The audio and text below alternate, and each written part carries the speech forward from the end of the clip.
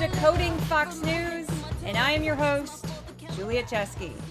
Each week, I watch and analyze 15 hours, that's right, 15 hours of Fox News content, and then break it down so you don't have to. This project is made possible due to the Tao Knight Center for News Integrity Initiative at the Craig Newmark Graduate School of Journalism. I'm a graduate of that program.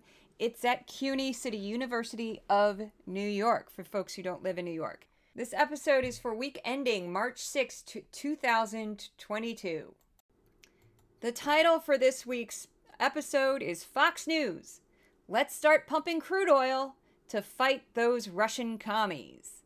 It already sounds like a joke, but sadly, that is exactly what they were promoting last week on Fox News. As most of us know, Russia invaded Ukraine, a sovereign nation that is its neighbor. Vladimir Putin seems to be on a tear and may have possibly lost his mind, has threatened to use nukes. It's been fun. It's been a fun couple of weeks. I'm being very sarcastic with that. It's been hellish. I'm kind of exhausted right now because I haven't really been sleeping. Because I'm a child of the Cold War. I was born in the 70s. And anybody born in the 70s, 60s, even early 80s, you know the joys of the fear of a nuclear annihilation. We were brought up with it, and no fun. It was no fun. So anyway, there's a couple things that happened this week. We had the State of the Union. That was a big deal. And Fox News tried to rewrite history a little bit with that. But I'm going to just play this opening clip before I give it away to show you, rather than tell you, what the mood was on Fox News regarding this war. Here you go. To go after Russian oil and gas. Energy. Out for energy transactions. Energy is a world affair. We're almost energy independent, remember? On the energy sector. The Russian energy sector because Keystone. On the Keystone pipeline. He gave into the new Green Deal and all these socialists. He closed the Keystone pipeline. We're going to build Keystone. We're going to build more. Reversing my policies. Reverse it. Yep.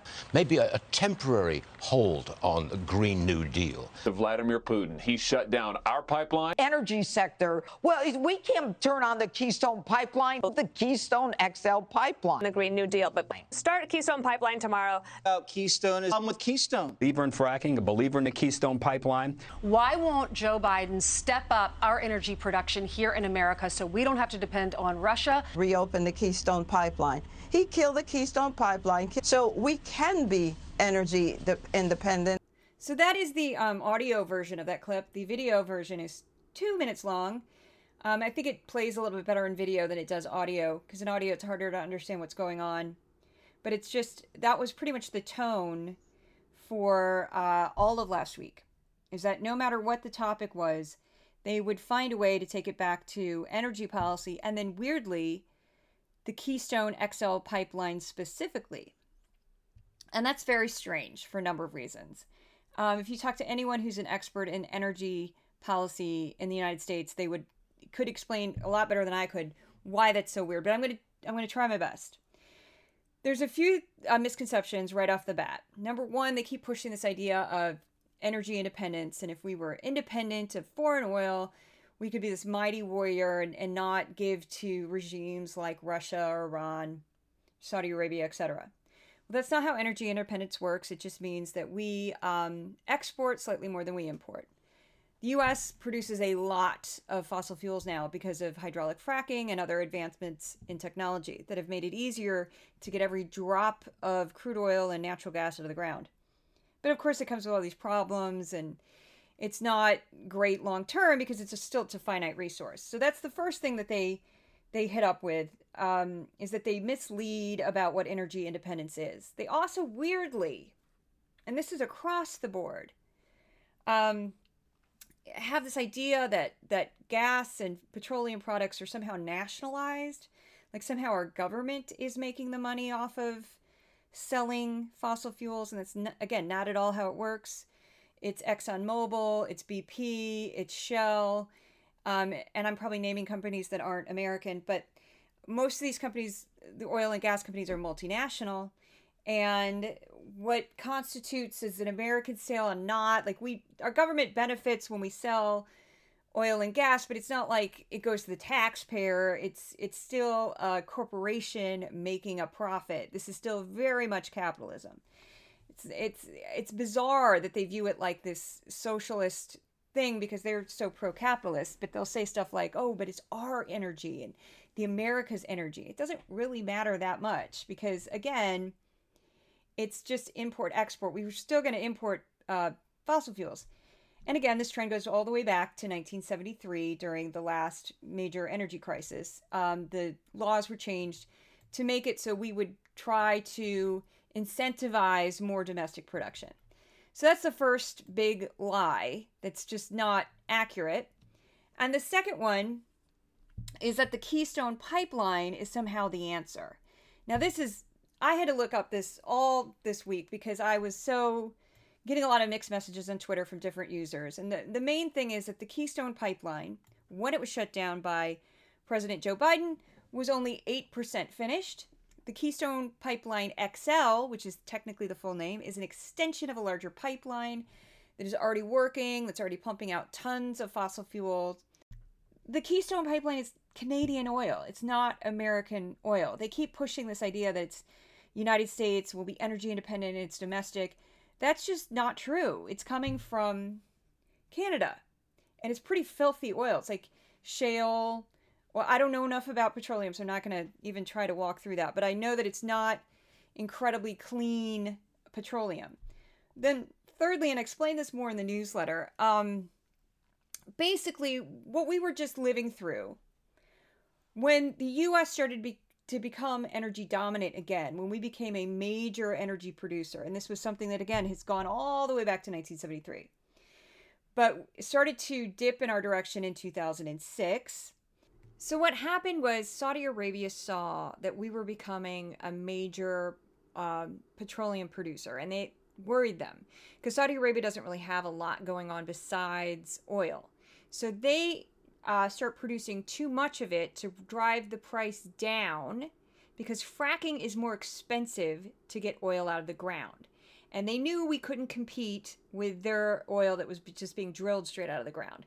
So the price per barrel went from $100 to $55 pretty quickly in a matter of months. And then Russia kind of did the same thing, using the same mindset of, well, we're going to beat the Americans. And so we had really kind of artificially low gas prices for a while there. And the pandemic hit and that screwed everything up.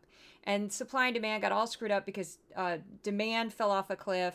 And so everybody stopped producing. And that's part of the problem and part of the reason why the market is still screwed up to this day. So what we're still dealing with now is that the economy roared back to life way too quickly. And when I was in school, I had the business concentration, not because I'm crazy about business, but I thought the teacher, Greg David, was the best teacher in the school. I'm sure he's not listening. But, and one of the things that the economists kept telling us is they kept saying, well, what we're about to enter is unprecedented. They were calling it the science experiment of economies because we've never been through an extended period of inactivity where some people were working and some people weren't, and some industries were completely shut down and other industries were gangbusters.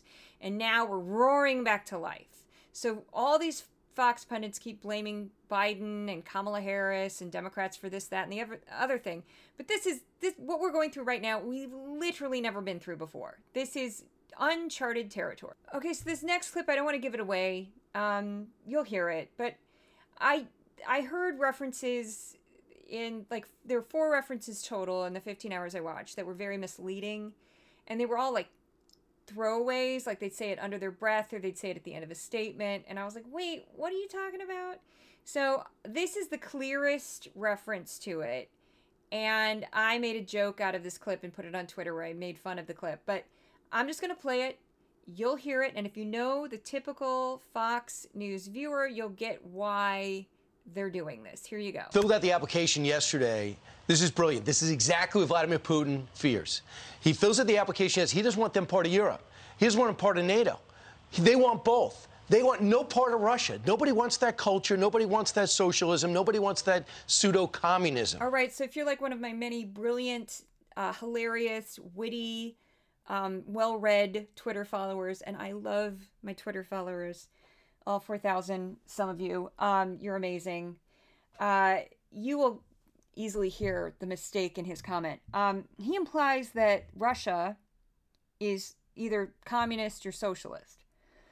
Okay, that is nowhere near the truth. And I also find that, like, weirdly, fans of communism somehow still think that Russia is socialist. I've noticed that on Twitter. And that is so far from the truth. Basically what happened, and I went over to the Soviet Union when I was in high school with a student exchange program, and I stayed in Soviet flats, and I stayed in a pioneer camp, which is like a scout camp, but it's their indoctrination camp for communism. And in 1990, the whole thing was falling apart. I was a teenager, so the communism part of the program wasn't very strong. It was weakening. But I do feel really bad for what happened to the Russian economy and to the Russian people. I think they kind of got a raw deal.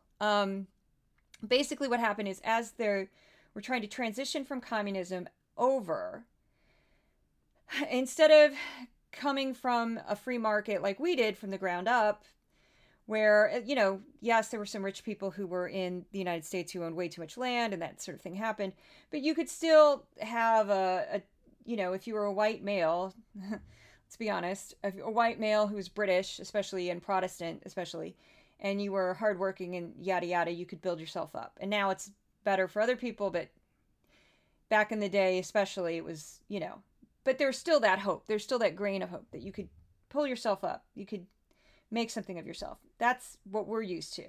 But in the Soviet Union, what happened was, when it fell apart, the high-ranking party members kind of just doled out all the wealth to other high-ranking party members. And that was the beginning of the oligarchs.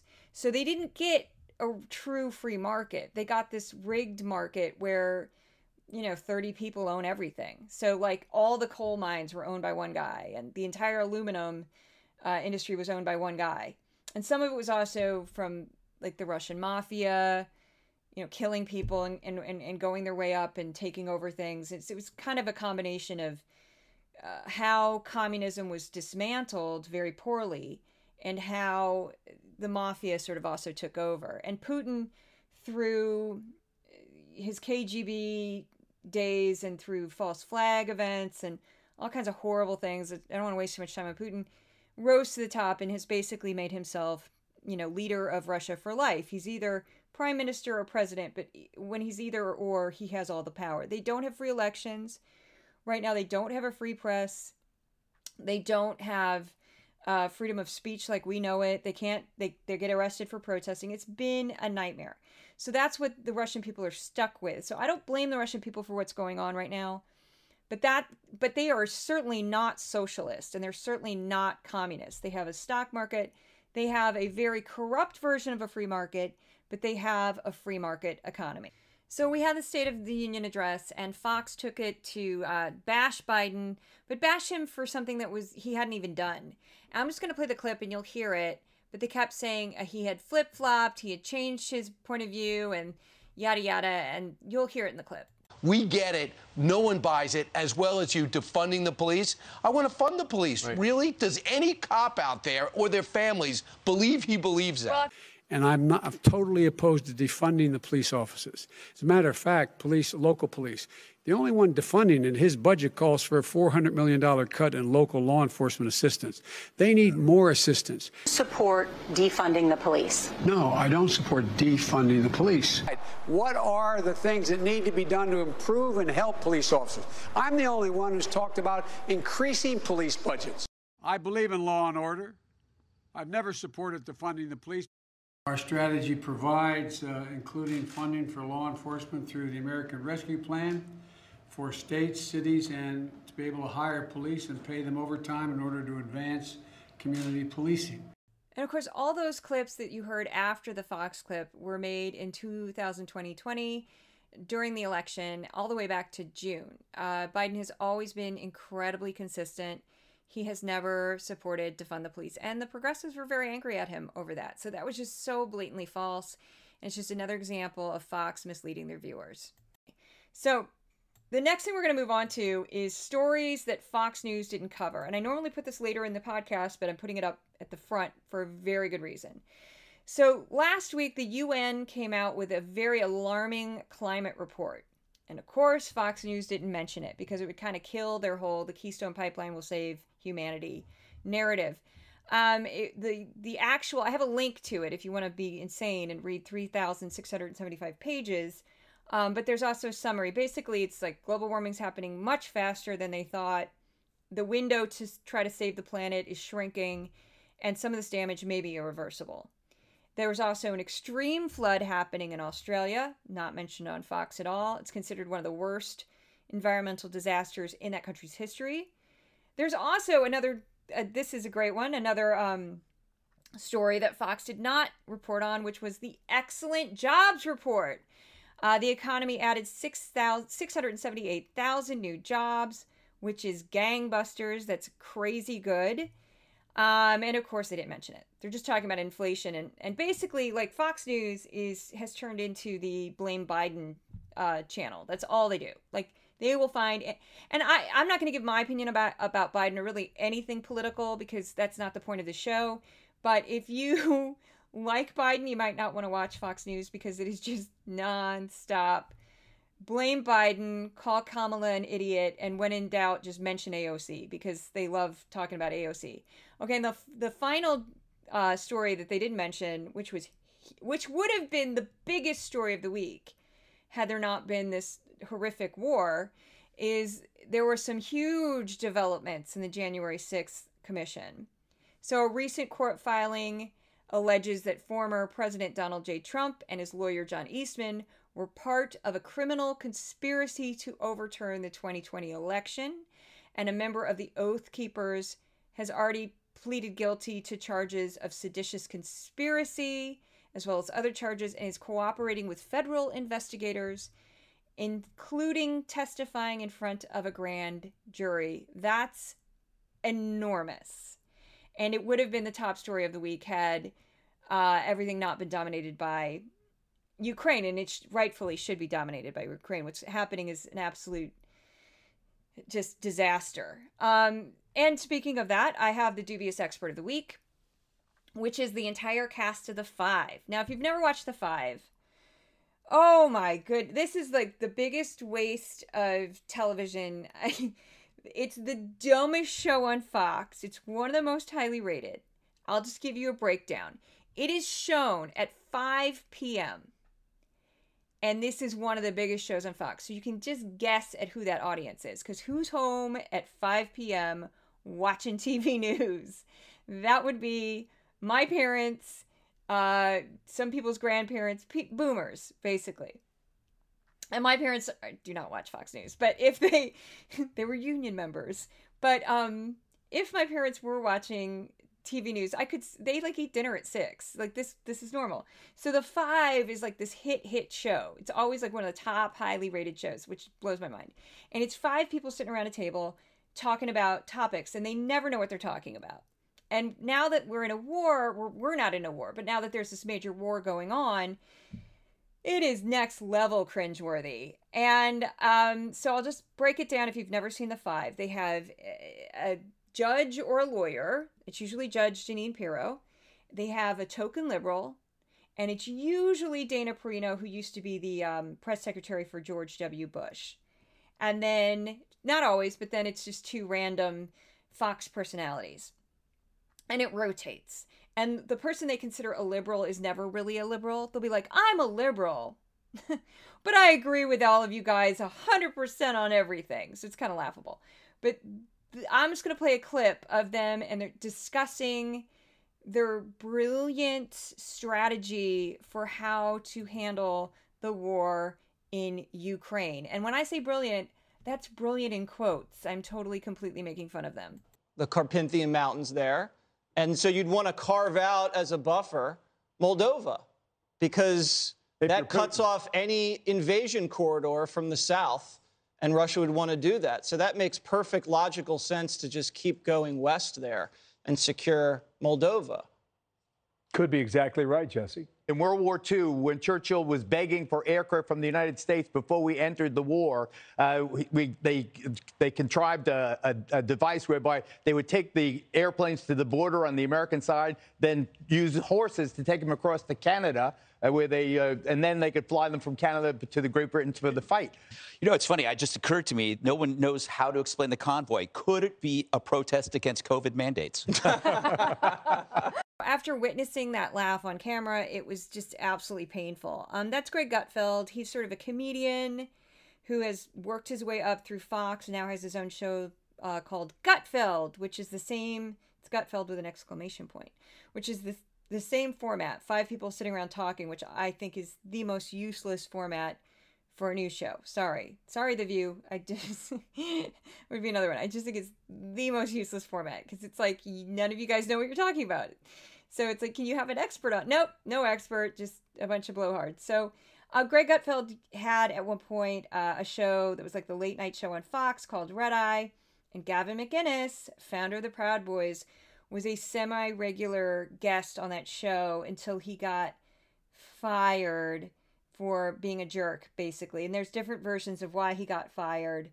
I've heard different versions of why he got fired, but I got my start covering the Proud Boys, so I know way too much about all of them, and I just find that kind of cringeworthy every time I see Greg Gutfeld.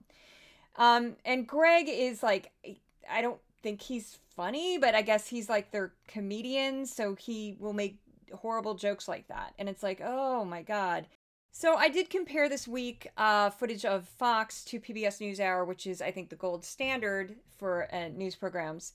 For instance, PBS NewsHour, when they covered the State of the Union address, they had a Democrat on for 7 minutes, a Democratic senator, and they had a Republican senator on for 7 minutes the day before the State of the Union address. And it was very professional, and they spoke for exactly the exact same amount of time. And to me, I always say this, I love promoting their show, but if you want to watch a good nonpartisan, no spin, no snarky left or right swing to it, PBS NewsHour is amazing. And Judy Woodruff, which is the anchor who's been around forever, she's amazing because she's so chill and just very professional. I just love her. So anyway, but the way they handled the coverage compared to Fox is just night and day. Fox had a slew of teenage girls on to talk about the horrors of war in Ukraine, which I thought was kind of it felt exploitative because these poor kids could like barely speak English. They seemed completely freaked out, and it was just trying to elicit an emotional response in their audience. So they're not even adults. They're still like 15-year-olds, and it was just, I don't know. I did not feel great about that. And they also had a young woman on talk about rapes. And she hadn't seen any directly, but she'd heard stories, and I completely believe her because that's what happens during war. But they had like Jesse Waters interviewing her, and he's like this kind of bro type who's always playing at Mr. Cool, and it was just totally the wrong energy, and I just was very uncomfortable because he didn't seem to know how to handle the material, and she obviously was freaked out, and I was just like, this is making me sick. And then Fox shows a map a lot of Ukraine, and they go around and they show the battles, and they show this is where the Russians are, and they're overtaking this city and this.